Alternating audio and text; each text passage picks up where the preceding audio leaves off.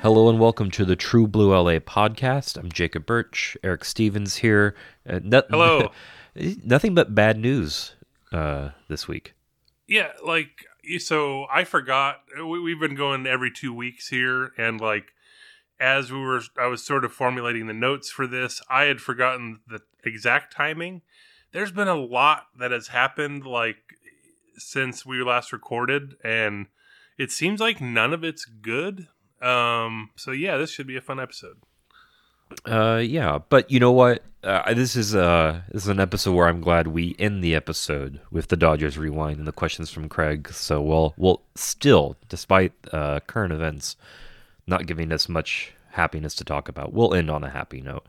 We dig ourselves a hole and then we climb out of it. Yeah, we dig up stupid. Yeah, that's right. That's exactly that should be the new name of the podcast. I'm going to just get a Simpsons reference, I think, in every opening here on out. We're going to do all of that after this.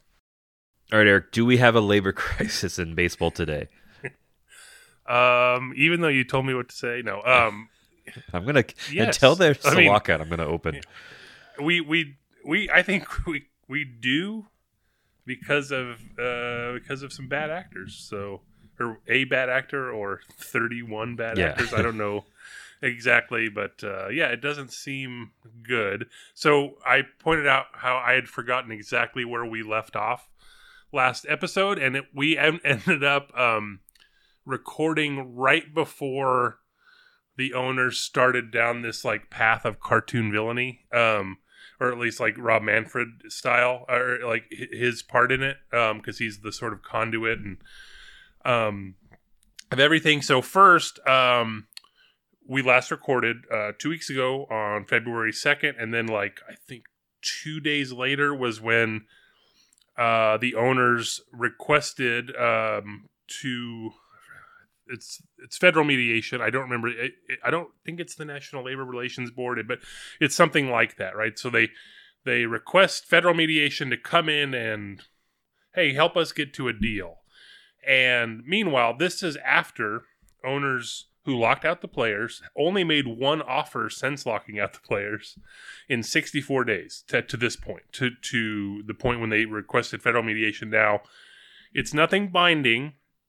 It's more like bringing in someone to sort of help things along.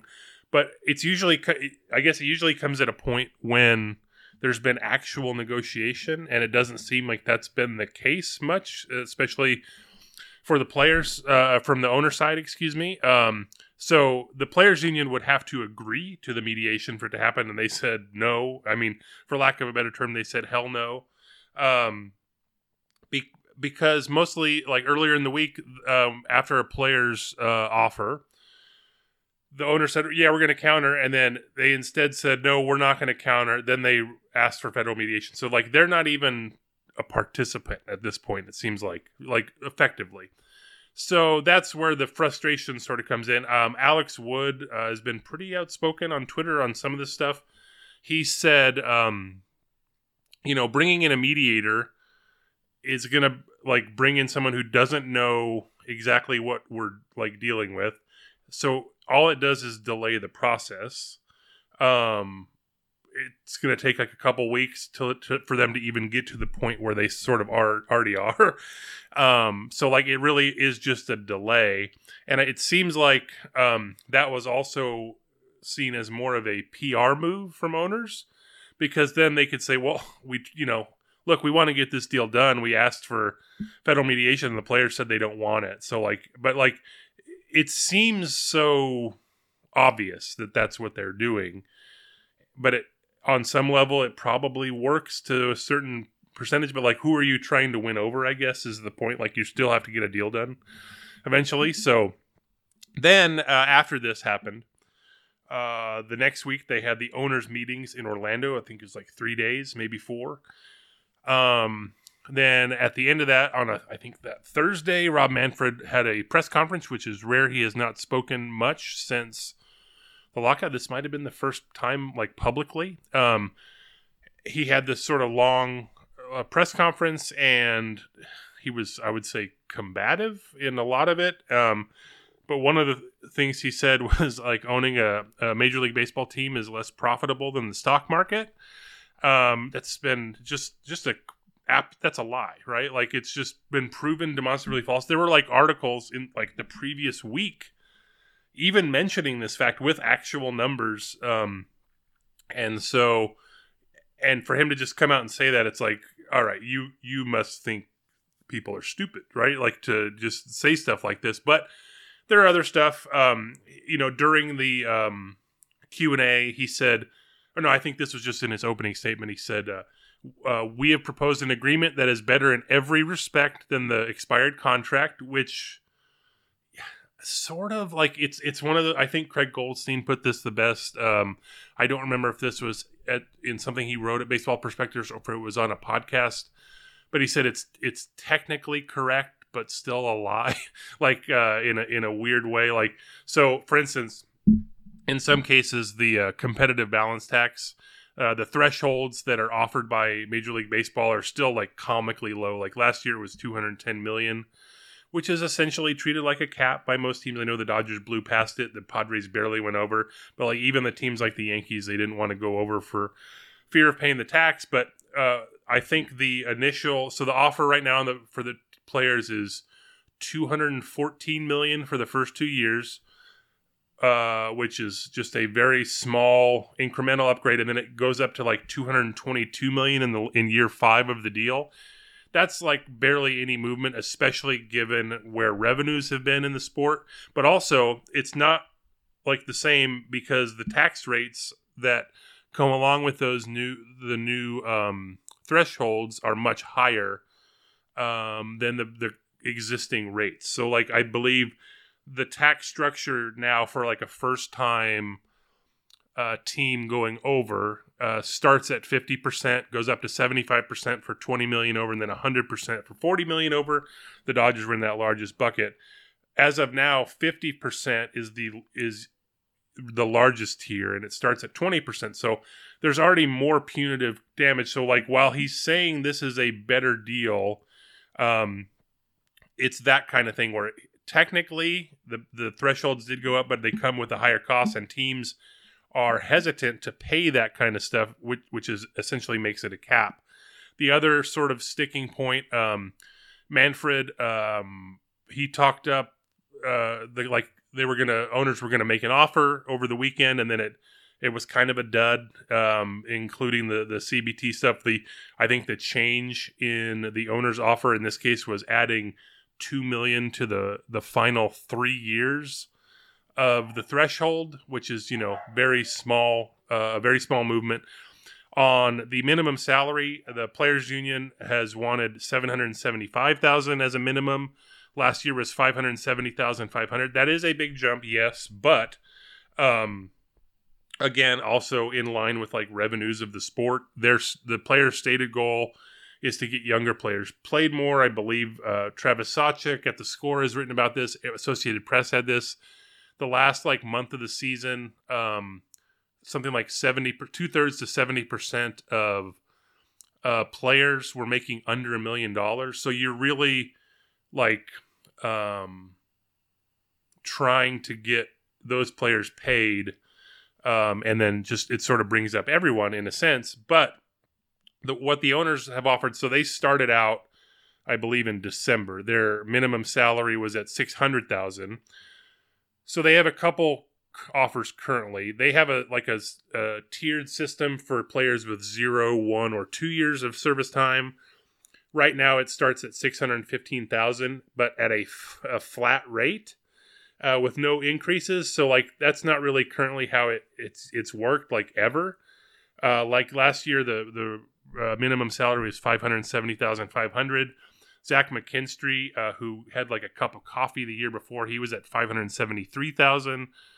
Matt Beatty, Will Smith, they were just over a year of service time. They made $590,500. So under MLB system, they have this sort of modest increase in the minimum salary, but also teams can't like stray from that. They can't say like, okay, we're going to give you a little bit of a raise here because you had a good year, or whatever. So that's kind of it seems like everything MLB offers seems to come with like a catch that costs more, like in a weird way, or limits something. The other owner offer is a flat $630,000 that doesn't include. It's not flat. Excuse me. I said flat twice. It's $630,000 with the possibility of having raises now, but that also doesn't have the tiers for players with 1 and 2 years of service time. But that's something. The frustrating thing about all this, I think, is that what the two sides are sort of arguing about. There's not real structural change here, except like it seems like the main structural change is going to be the expanded playoffs. So like right now, the owners want 14 teams instead of 10. The players, I believe, in their most recent offer offered 12, so they're willing to move.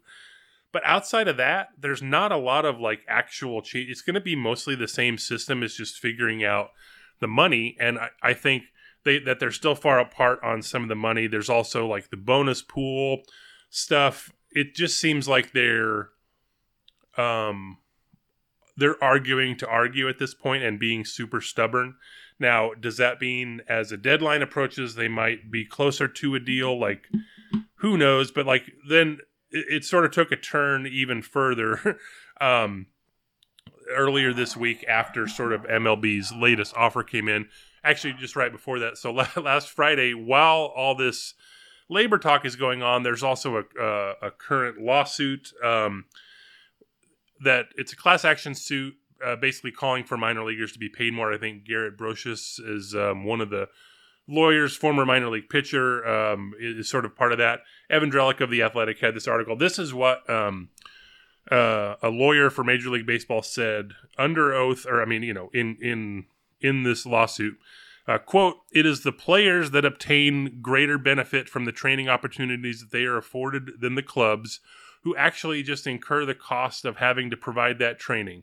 I forgot to mention, this is about owners saying minor league players don't get paid during spring training right now, right? So they already get like substandard wages, and they don't get paid during spring training, and they're saying, hey, they should because we're doing a job. And then the other part of this, what the MLB hired an expert, I believe, that said the players actually receive a value of $2,200 a week, which is what they would pay like in the outside world to receive this training, which is just an absolute slap in the face. Like there's a lot of minor league players who are like saying this is ridiculous, and a lot of people offering their thoughts, obviously. Then there's another turn in that offer, in the labor offer to the players. Again, this is one of those things where something the owners offered came with a catch, like we'll do this if you do this, that kind of a thing. It always seems to outstrip any sort of gains that the players might get. But so the players wanted to limit the number of times a player could be optioned in one season. The way option years work, you get 3 option years, but during 1 year you can be sent down theoretically unlimited. In practice, like there's, you have to, you can only do it so many times. It just from a calendar standpoint. But like Mitch White last year, he was optioned, counting spring training, he was optioned 11 times. Edwin Uceta was optioned 8 times. Luke Raley was 7. I think what the players wanted was to limit options to 4 in a single season. The Rays are also, the Dodgers aren't alone in this. A lot of teams do it. It's just sort of the nature of the business. And the Rays do it as well. A lot of teams do. But so they wanted to limit to 4. The owner said, their offer said, we can limit it to 5, but as a condition, this is contingent upon the Players Union granting the right to Major League Baseball for them to reduce the domestic reserve limit beginning as early as 2023. This is the number of players any one organization can have in the minors at the top 4 domestic levels, I believe, plus rookie ball, I believe. Yeah, and so it seems like Jeff Passan had a story sort of detailing this. it looks like the current limit is 180 players. Jeff Passan of ESPN reported MLB wants to eventually limit it to something below 150. So it's just like a further cutting of costs in the minors. This is sort of a continuation. They had the teams. What did they cut? 42 teams before the 2021 season. So we're down to 120 teams in the affiliated minors. It's 4 per team plus the rookie, the complex leagues basically that are at the teams like spring training facilities. But for them to eventually like cut even further into those teams. That's like more of a longer term play because all the 120 teams that are still around, like they signed 10-year affiliate agreements through 2030. So this is more of a long-term play, but I think it's Eugene Friedman, who's a labor lawyer who usually has a lot of great information in like just in the process of labor negotiations, basically, and specifically like how the reporting of it often gets a lot of stuff wrong. But he noted he admitted this was a cynical take. He had a long thread. I'll link to it in the show notes, but this is one specific tweet that sort of summarizes his thought on this. A collective bargaining agreement is an automatic exemption from the antitrust laws. Unions and employees are free to negotiate things that violate antitrust laws, and that's okay. If the union agrees to limit the number of players entering the profession, it provides legal cover. Further in the thread, he sort of explained that basically this is a way for MLB to get the players' union, if they were to agree, for them to have this power to limit the number of minor league players. And then that way, when they go to cut more teams, they could say, well, we have the right to do this. And they wouldn't get sued. Like, I think there's some minor league teams that are currently trying to sue Major League Baseball. So, like, I think they're trying to, his view is that they're trying to cover for future lawsuits, which is like a very long-term and very cynical play. But it makes sense given everything that they've done. I'll just point out that J.J. Cooper of Baseball America noted, he said last year a lot of orgs were running out of pitchers, especially earlier in the season, even with the 180 limit. So even going to 150 it's further taxing on everything. So it would be a problem. So yeah, that's sort of where we're at. So pitchers and catchers, they were supposed to report to spring training this week. No one really had official dates. I know some were probably going to report yesterday on Tuesday the 15th. We're recording this on the 16th. That hasn't happened yet. But at the same time, no one's like officially from Major League Baseball said spring training is delayed. Mostly, I think, because no games have started yet. Like the 26th, I think, is when spring games start.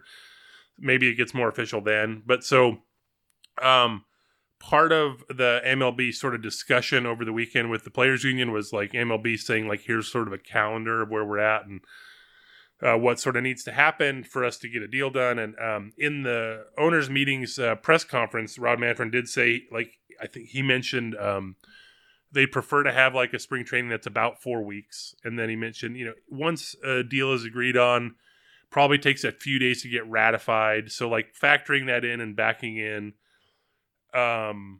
owners and players would probably have to agree to terms by the end of February for opening day to happen by March 31st, which is the current scheduled date.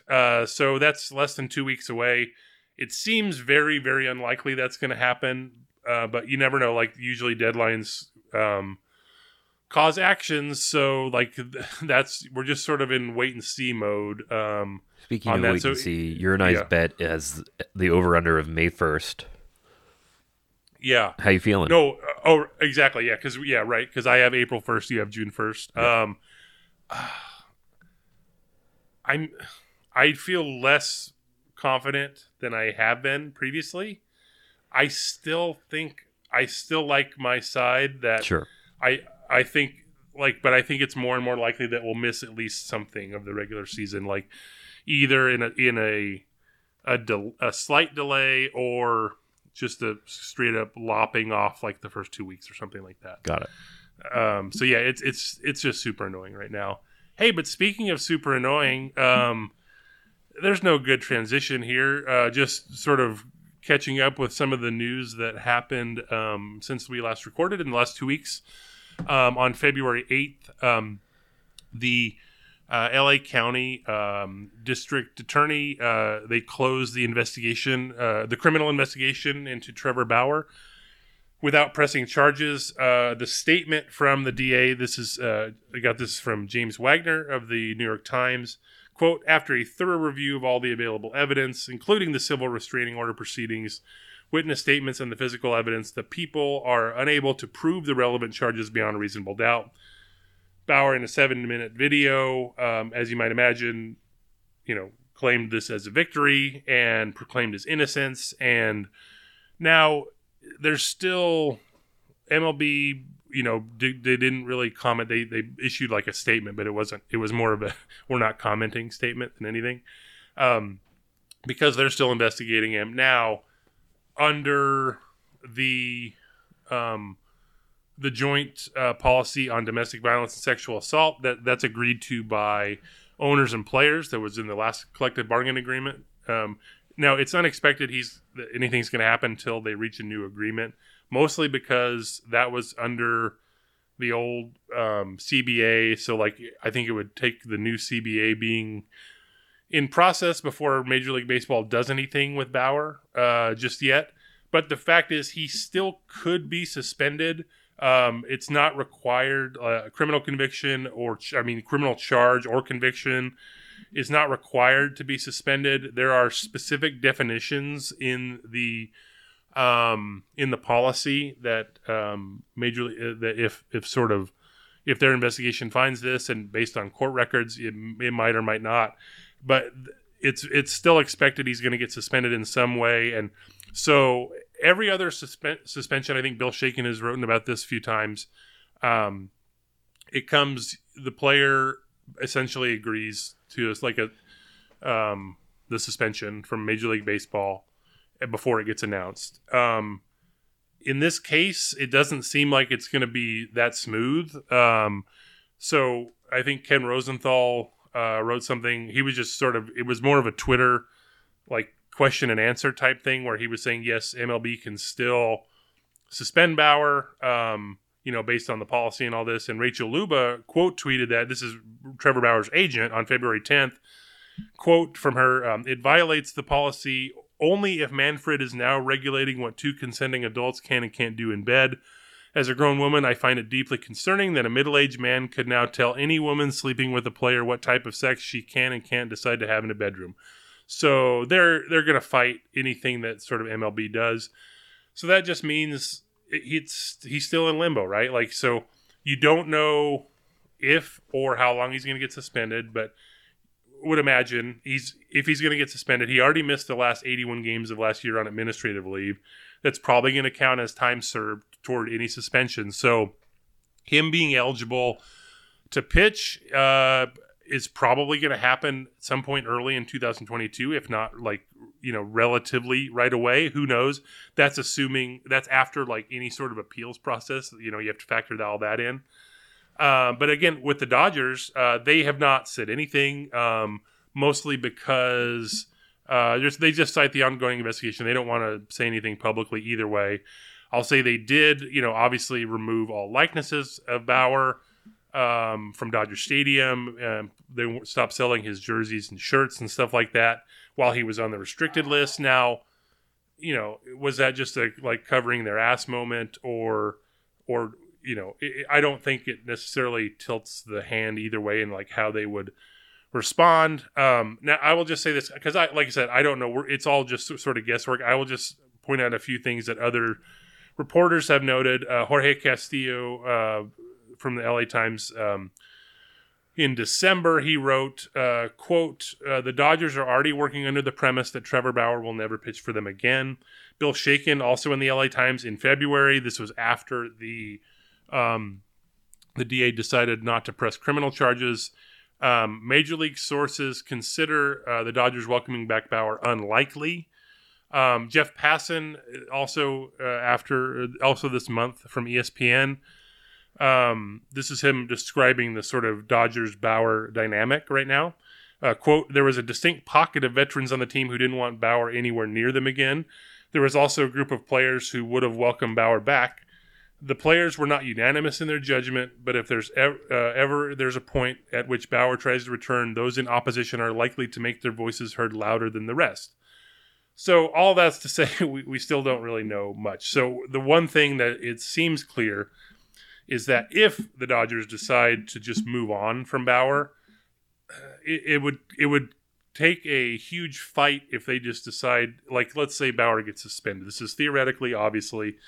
If Bauer gets suspended, and then they could say, look, we don't want anything to do with you now because of the suspension, and we're not going to pay your contract. Like, that would trigger another fight, based on, it's a guaranteed contract and all this. So I think if it comes down to it and the Dodgers don't want to part ways for it, they're still going to be on the hook for the contract, which is $32 million for each of the next 2 years. Less anything that would get like sort of reduced in a suspension. He was paid on administrative leave last year, so if he gets suspended, you would imagine there would be some sort of a credit there. I don't know, but that's where we're at. So who knows what the Dodgers are going to do?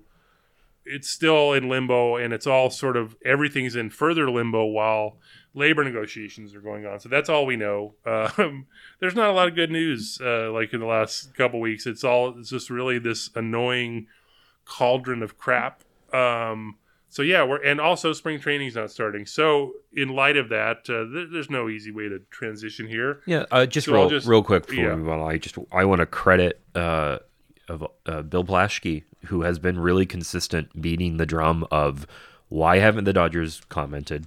Why do they continue to hide behind the investigation going forward? This is a clear-cut case where this pitching, being a extremely well-paid celebratory athlete, where yes, you're getting paid to pitch, but you're also being paid to represent a team, a city, et cetera, et cetera, et cetera, is a privilege, not a right. And regardless of a court of law, he already had a troubled background to begin with that we've talked about ad nauseum, and now 2 serious allegations have been made. This should be cut and dry. Say you're done with him, and allow fans who are kind of held in suspense of who could not root at the very least for Trevor Bauer and possibly the team as long as he's associated with it, and maybe even longer. They attempted to bring him back. And Bill Plaschke has written at least 2 and probably more pieces to that level of calling them out. And just wanted to point out that consistency and how much I've appreciated that. Yeah, and I think the latest one came like the day after the no charges from the DA came. So it was concurrent with that. So I'll link to that as well in the show notes. But like we said, spring training not happening right now. It did happen last year. So I will harken back to a time when we had spring training, and just ask you, not related to anything we've talked about at all. Who led the Dodgers in hits during spring training in 2021? I'll answer after this.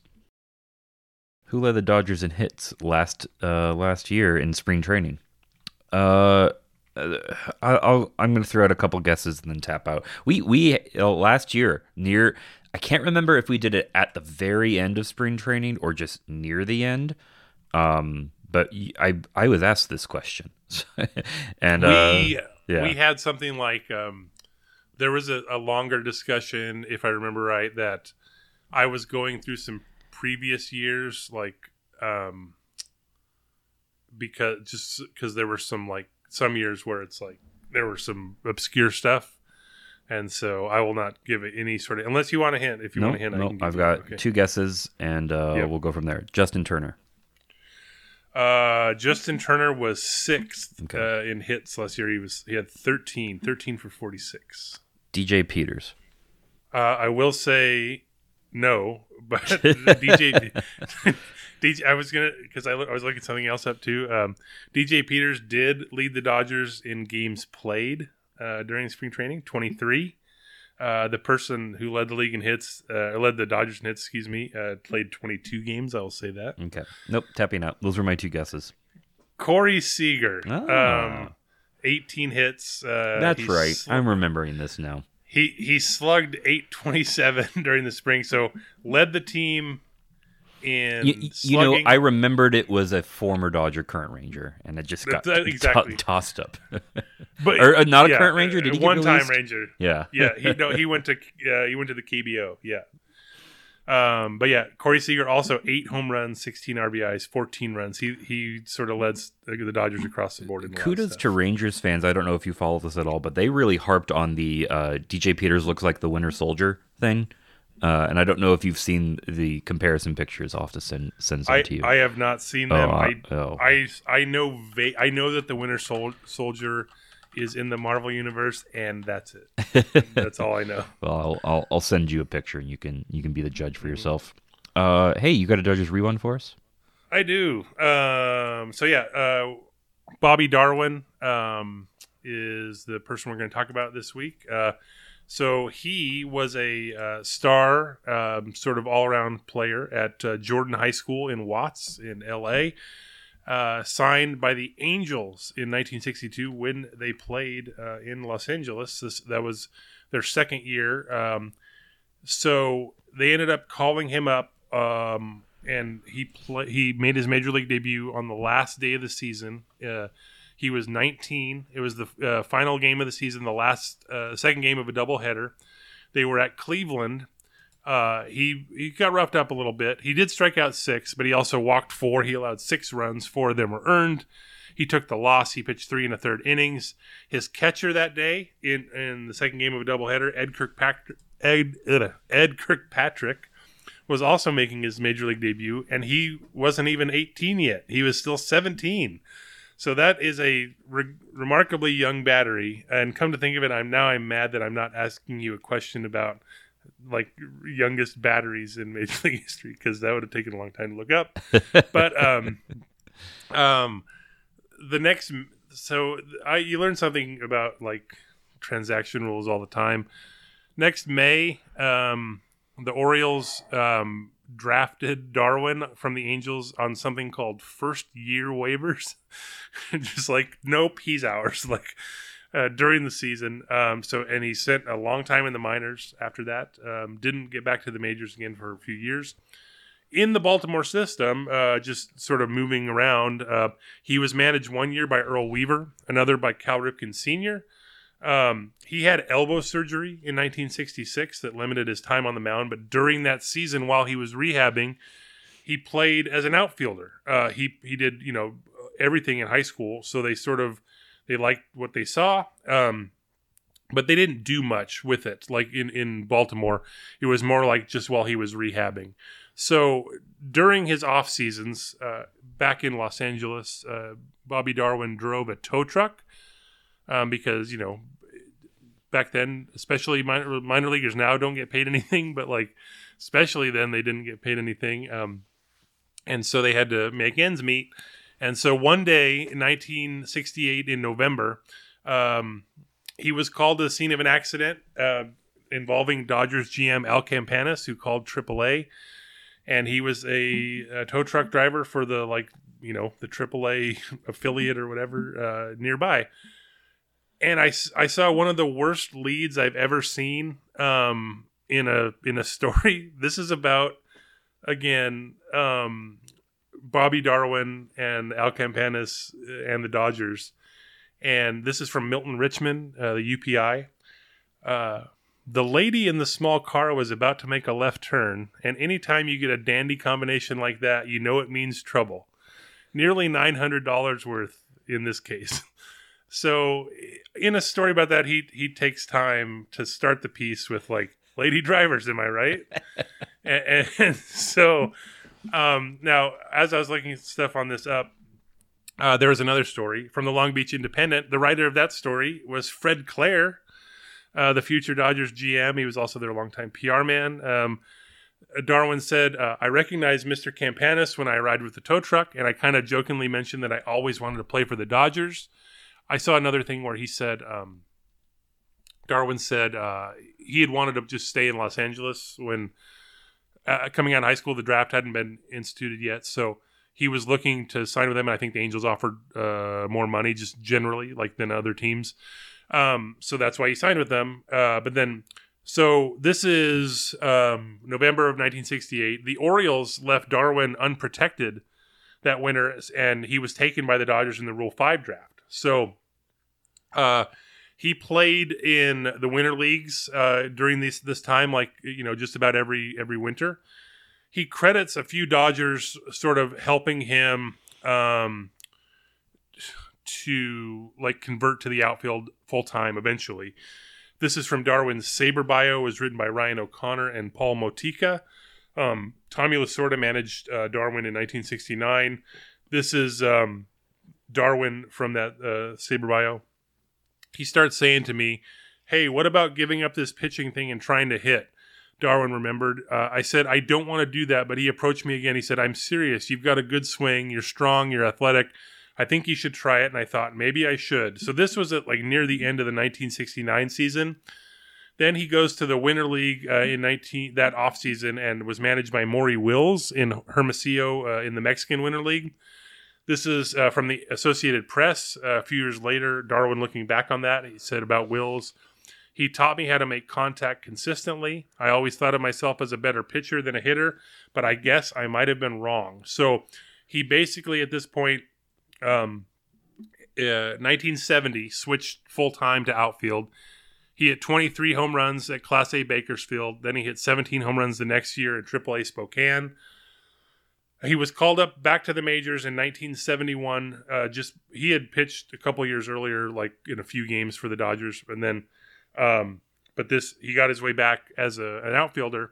September 1971. It was just before he turned 29. He was 5 for 20 with a home run, but then he didn't really last long as a player with the Dodgers. They traded him that October to the Twins for Paul Powell. Paul Powell, who was notable because when you go to his baseball reference page, it says center fielder, pinch runner, and catcher, which is just a wonderful combo. He played parts of 3 seasons in the majors. The center field part comes from his first year with the Twins. And then in his 2 years with the Dodgers, he started twice, once at catcher and once in left field. So that's him. But Bobby Darwin took off. He got regular playing time with the Twins. He had 110 OPS plus in those first 3 years with Minnesota. He hit 65 home runs. He also led the American League in strikeouts all 3 seasons, including leading the majors in 1972. But it just seems remarkable to me. A guy who he wasn't even a regular outfielder in the minors till age 27. Yeah, and then he ended up playing for the Brewers after the Dodgers and Twins. He ended up playing for the Brewers, Red Sox, and Cubs. He finished with a career 104 OPS plus in 2,436 plate appearances. So that's amazing considering he was a pitcher, coming up. So, but after that, he became a scout for the Dodgers in 1983. He was with the club over 30 years. He was at the 2018 draft as along with Tommy Lasorda as the Dodgers, club representatives or whatever. I think those tend to be more ceremonial than anything, but the fact that he was a scout was cool. So I'm not sure exactly the total number of future major leaguers he signed, but some of the ones listed in the SABR bio, Brian Barton, Nick Buss, Chili Buss as he was known, Kyle Garlick. So he just signs food guys, basically. No. James McDonald, Trevor Oakes, Trayvon Robinson, and Zach Chenal, who I don't remember him. But yeah, but then Dan Evans, former Dodgers general manager on Twitter. I believe this came up because the SABR bio tweeted out just a link to his biography. And Dan Evans quote tweeted it with this. I think this is how he sort of came to my attention, or at least to do it for this. Dan Evans said, "Such an outstanding person. I love working together with the Dodgers. Always a high-quality representative of the organization and a hell of an evaluator." So, yeah. So when Darwin was with the Dodgers as a pitcher in 1969, he pitched in 3 games in relief. He walked 5 batters in his 3 2/3 innings, and with no strikeouts. He's tied for the 5th most walks among all-time Dodgers that didn't strike out anybody. You're not going to get the 4 players ahead of him. So I'm just going to ask, no confidence. What's the number of walks for the number 1 player on the list? Oh, number of walks. Yeah. For some reason I was going to give you innings, and I don't know why. But you know what? I'll go with the same number I was going to go with. Let's go with, oh man, that might be high. 13. Wow. You got it. Yeah. So I was going to say 13.1 innings, but I don't know what the innings would have been. Most innings. I will tell you, I don't know. I'll tell you, this player, the pitcher, pitched in 1898 and 1899. Do you want to take a guess at what his name is? No. I'm looking to see what his. Whoa, that's his actual given name. Okay, Welcome Gaston. And his full name is listed as Welcome Thornburg Gaston. Oh man, that's wonderful. He had pitched 19 innings, walked 13. Chris Haughey in 1943, 10 walks in 7 innings, no strikeouts. Walt Miller in 1911, 6 walks. Elmer Horton, 1898, 6 walks. So that's where we're at. You nailed it. Yeah. Well, I'm an expert when it comes to Dodgers trivia. Welcome. It's a Disneyland party for new cast member. All right, you know what it's time for? I have an idea. Do you want to take a guess? Don't, because we have a theme song, because it's time for Questions from Craig. We love them. All right, we're going to start off with trivia for you. This is the first of many trivia questions centered on the 60th anniversary of Dodger Stadium opening in 1962. 8 opposing players have hit between 20 and 29 home runs in their careers at Dodger Stadium. So more than 20, but the number one is 29, just to make that clear. All right. That'd be funny. There's some that are above it, but you don't need to name this. It's like the middle 50 to 60 or whatever. Yeah. Can Eric name these feared sluggers? I have some hints if you need them. So just off the bat, I'm going to start off with Willie Mays and Hank Aaron. Henry Aaron had 22 with no on Mays, not even in the top 25. Wow. Yeah. Best player of all time. Yeah. No, I'm just kidding. Yeah. No. Wow. Wow. That's. I don't have a link to the Baseball Reference lookup, so I can't. So let me think about this further. Well, you do. I'm gonna look it up. Let's go with Willie McCovey. Going back. No. Also not in this top 25. All right, top 25. So Barry Bonds. Is number 1 with 29. Mm-hmm. And then my brain is not functioning properly. Oh, let's say what about Mike Schmidt? Mike Schmidt is 4th on the list with 22. There's a 3-way tie for Hank Aaron, Mike Schmidt, and one other player for 3 through 5th. Mm-hmm. Willie Mays had 11 home runs at Dodger Stadium. 11. Wow. This is troubling. Just because of the funny quote, Dave Kingman. Dave Kingman is number 8 on the list with 20, and that was one of your hints. The memorable Lessor Durant. Yeah. 3 in 1 game. I don't know what. How many have I named? 4? 3? You have named Barry Bonds, Henry Aaron, Mike Schmidt, and Dave Kingman. So 4. You've got 4 down, 4 to go. Okay. You are missing 1 Hall of Famer. That's the last hint Craig had for you. All right. Just thinking. Stalling as we go.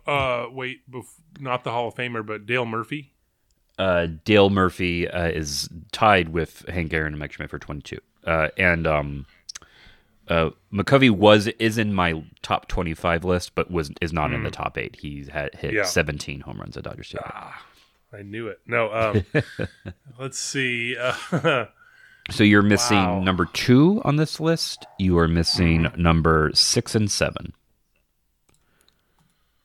Okay. Well, let's just say because of the sheer number, Sammy Sosa. Sammy Sosa is not in the top 8, 15 with 16 home runs. So I was trying to sort of straddle the line of like, someone who was like, that's what led me to Dale Murphy. In the NL West for a while, when it was like a small number of teams. But I'll give you a hint, as the Hall of Famer you're missing is well associated with home runs in Dodger Stadium.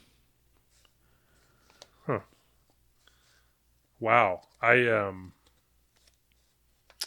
That's a problem. Well associated with home runs in Dodger Stadium. I think I phrased that nicely.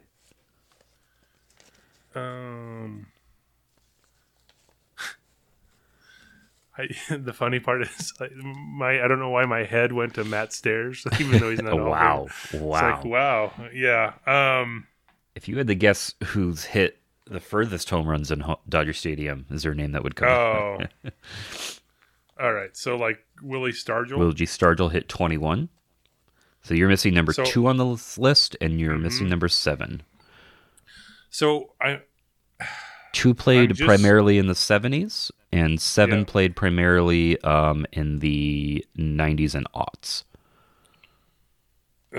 So he played so often in the other league. What about Gary Sheffield? Nope.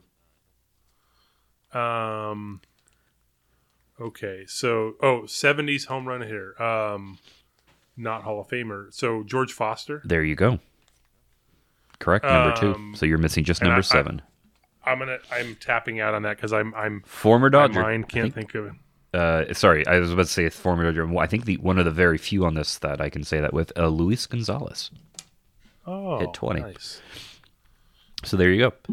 You ready to name more visiting players? Good. 6 visiting players hit between 4 and 6 career triples at Dodger Stadium. Who are these 6 players?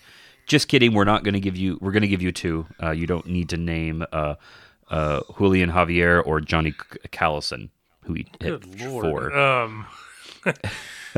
Your hints are 2 Hall of Famers, 1 former Dodger and should be Hall of Famer, and a one-time all-time Eric nemesis.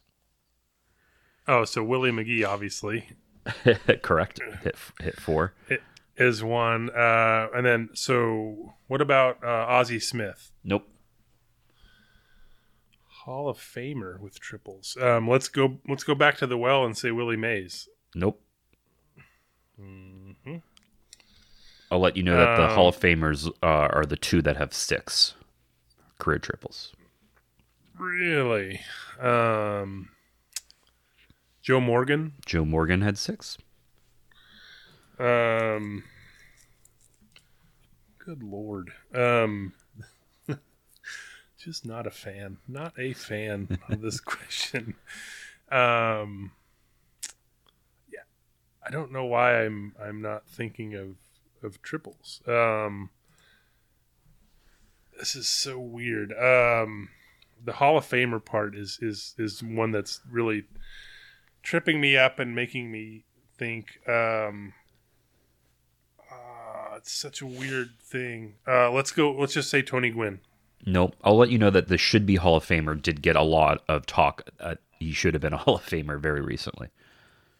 Kenny Lofton? Nope. Yeah, I'm tapping out. I got no. You got it. You got it. Dick Allen and Andre Dawson. All right. Nice. Moving down. 11 opponents have hit between 20 and 28 doubles at Chavez Ravine. Can Eric, naming opposing players is so mean. You did great on this 2 weeks ago, though. So I believe in you. Can Eric name these players who often eased in the second base Man, you have 11 players you got to name. I'm going to give you 3 All right. strikes. This is how we're going to do this one, just to make That's you fine. not suffer. Yeah. You get I'm 3 just gonna strikes, start. and we're going to see how many you can name. I'm gonna start naming. Yep. So 20 and 20. Hank Aaron, Willie Mays. Willie Mays, yes. Hank Aaron, no. Willie Mays had 20. Johnny Bench, Joe Morgan. Joe Morgan, yes. Johnny Bench, no. Oh man. Let's stick in the era. Roberto Clemente. Nope. So there's your 3 strikes. Pete Rose leads the list with 28. I should have went with Pete Rose. Yeah. Steve Finley with 23. Matt Williams with 23. Tony Perez with 22. Joe Morgan we mentioned. Cesar Cedeno with 21. Craig Biggio with 21. Tony Gwynn with 20. Billy Williams with 20. And Nice. Charlie Blackmon with 20. There you go. All right, last question. 5 players, 5, only have to name 5, had 201 or more total bases when they visited Dodger Stadium in their careers. Who are these players? All right. So All of going these back have been to, on the list already. All 5 of these. Right. So Hank Aaron, Willie Mays, Barry Bonds. No, yes. Barry Bonds is number All right. 2 on So this hold list with 220. I had I'll let you know forgotten- that Henry Aaron just missed the list, 196. I keep saying Hank like an idiot. I mean, So how he's commonly known. I think of Vince Scully, and I always say Henry Aaron. that's right. I forgot like the home run list already. So I know I'll just say. What about with Joe Morgan then? Yep, 207 hits. So total bases. Just because of it's so long and so many hits, I'm gonna go Pete Rose. Number 1 with 250. I'm missing one. You are. Is it a Hall of Famer? No. Dave Kingman? Nope. I don't remember where he was on the list. Wait, so doubles. What about This player got I between 19 and 23% of the Hall of Fame vote over wow. his Okay. eligibility. So Man, I don't remember that at all. Let's just say I'm going to tell you primarily a Brave, and then we'll move on. primarily Dale Murphy. There you go. All right. See, That was rough. with the Rams winning the Super Bowl, this question has a preamble, so bear with me here. Yeah. With the Rams winning the Super Bowl, LA completed their titles in the 4 major North American sports: the NHL, the NBA, Major League Baseball, and the NFL in the last 8 years. The only other city area to do that recently is Boston, that has done it twice in slightly shorter spans: 6 years between 05 and 11, and 7 years, 08 to 15. Here are the cities / metro areas where there have been spans of 37 to 49 years. Note that the San Francisco Bay Area has a slightly shorter span, but the San Jose Sharks have never won a Stanley Cup since their first year in 1991. New York, Knicks was 1973, the Rangers 94, the Yankees in 09, the Giants in 2012. Philly, Flyers in 75, the 76ers in 83, the Phillies in 08, and the Eagles in 18. DC, Wizards did it in 78. He's using current names if that's not obvious by now. The Commanders in 1991, the Caps in 2018, the Nationals in 2019. Chicago did it with the Bears in 85, the Bulls in 99, the Blackhawks in 2015, and the Cubs in 2016. And then the Northern California / Bay Area Sharks have never done it. I guess they went 91 most recently. 49ers in 94. The Giants in 2014. The Warriors in 2018. Whew. Here's the question. Will the LA Kings win another Stanley Cup before the Knicks, Flyers, Wizards, Bears, or Sharks win their respective title? And the additional question, will the Brooklyn Nets win an NBA title before any of these teams win their respective titles? And if that happens, does that count as a New York championship? So I don't know enough about hockey to say how good the Kings are, or I guess the Flyers. But and the Sharks, I guess. So I will say the Bears are rough. The Wizards don't have any faith that they're going to win. The Knicks are the Knicks. I think I would take the Kings in that group, winning again before, but it's like a guess. But it's I the will field. say I'm taking the field, I guess. But it's just like if those 1, 2, 3, 5 teams, I guess. Yeah, you always take the field. Yeah. But I would pick the Kings out of those group. But I think the Nets would. I think they would. They're more primed to win before any of those teams. And it would absolutely count as a New York championship. Agreed. Like that's that's no question. For the contest, with the combined total, will the combined total of Major League innings pitched and plate appearances, how do I say, Ryan, Pepiot? I've never actually, it's Pepiot? Pepio, no T. A little French thing going on. Pretty sure. Got it. Good. And Michael Busch be above or below 50 in 2022? Oh, boy. I think we should do this a little differently. Okay. I think we should use batters faced for Pepio, just to have it on the same. I think he's saying combined, between the two, combined. Right, but like, what are, you know what I mean? So, okay, well, yeah, right. Since he set the number, let's keep it at what he said. So, innings pitched for Pepio, plate appearances for Busch.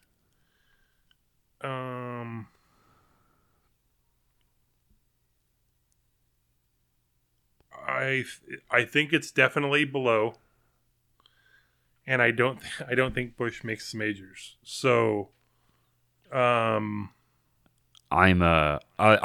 taking the over. I'm confident. I've got. Okay. Well, and this is the guy picking a short season, man. I will even give Pepio. I'm going to give him 23 innings. So my number's 23. So always bet the field, and whenever Eric thinks a prospect isn't coming up this year, bet against him. Exactly right. Michael Busch, rookie of the year. This might be more of a Jacob question, but let's see. There have been. Wait. Are you picking a number? I think over. I wasn't going to. All right, you don't have to. 53. This might be more of a Jacob question, but let's see. There have been 2 seasons of The Mandalorian and The Book of Boba Fett just finished. Those series are set between The Return of the Jedi and The Force Awakens. Now there is the upcoming Obi-Wan Kenobi series, which is between Revenge of the Sith and A New Hope. My question, what do you think of the storyline set in existing canon, or would you prefer in particular Star Wars, stories that don't involve known characters and time frames? So we'll start there. You've got a follow-up after this. I don't care about any of them. I have not seen any of these series. Wow, man, you hate fun. I've seen all 9 movies, and that's about it. Okay. This is more of a Jacob question, as I have seen them all, and I think all of the main animated series as well. I don't mind it as much in Star Wars, just because so often I prefer something like The Mandalorian, where even if it's in a set time frame, there's so many characters that can kind of be explored on. And you can work on with kind of more smaller micro-stake stories. It really bothers me. I know this wasn't the question in Star Trek. I'm really tired of prequels in the Star Trek universe, and I'm looking forward to essentially the next generation. And hopefully we get that, because CBS, Paramount keeps churning them out. All right. Eric, this is the follow-up, although you did kind of answer the first part of this, Sleeves. Have you watched any of this? And I'm guessing here, does perhaps your less attachment to canon make it just a fun watch? We're going to have to ask, watch The Mandalorian, and then you can answer this question. I'm definitely not watching Boba Fett, because Boba Fett's lame. Like, the character is just lame. So I'm never watching that. Mandalorian has Baby Yoda, so I guess, but like, I don't know. I don't mind jumping into something. Like, I watched and enjoyed WandaVision without knowing anything about any of the characters in the movie going in. So like, it was fine. But yeah, I'm just not the Obi-Wan thing. But like, I wanted that to be called It's Ben. So you could use the Bare Naked Ladies, It's Ben, as the theme song, but that's all I got. Growing up, my family sometimes made the classic shish kebab, meat and veggies, usually green bell pepper, onion on a metal skewer. Later, my friends went to a place in West LA called Nabankan or Yakitori, which are skewered meat and vegetables on wooden skewers, which is a place I'd love to go with both of you at some point. Skewers are used for lots of different styles of cooking. Do either of you have favorites? I'm guessing maybe Jacob had some in Japan. You are correct. It is various yakitoris, etc., are everywhere, and they are cheap and they are delicious. The first place I ate at when I got to Japan was an izakaya, Japanese pub bar, right by our hotel, and the style was just you kind of ordered food and drink whenever you needed something. It wasn't this one-time thing. So we just had beers on demand and yakitori on demand, and it was great. Skewers are awesome. I agree. I have not been to Japan, but I enjoy just about anything on skewers. They are fun. The other like Japanese part of it, I don't have skewers at home. I should. But one thing I want to make actually is like more Persian food, and like there's like kebab stuff you can make, and it's just easier to do on the skewers. Even though it's not, this isn't technically the same because you're not combining, stuff.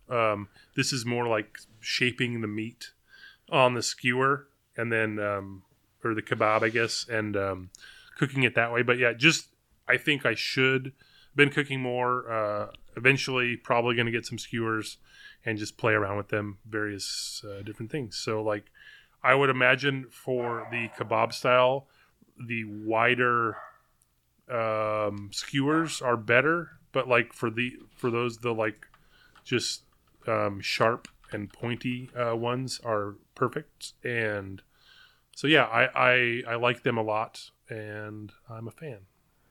The last skewer note I'll note is that the other favorite of mine, I've only had it, I think I've only had it once, and I did not have it in Japan, but I had it in LA, was robata yaki, which is similar idea, but it tends to be, at least when I had it, it was smaller skewers over a small charcoal grill in front of you. Very, very tasty. And is it done by a robot? It is not. Robata. B-A-T-A. Ah, got it. If they don't get this season started, do we become a or a food podcast? Start talking about Japanese baseball? You got to pick a team.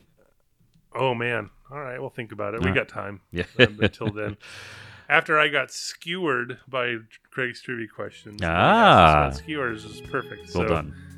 Thanks for listening, everybody, and we'll talk to you in a couple weeks.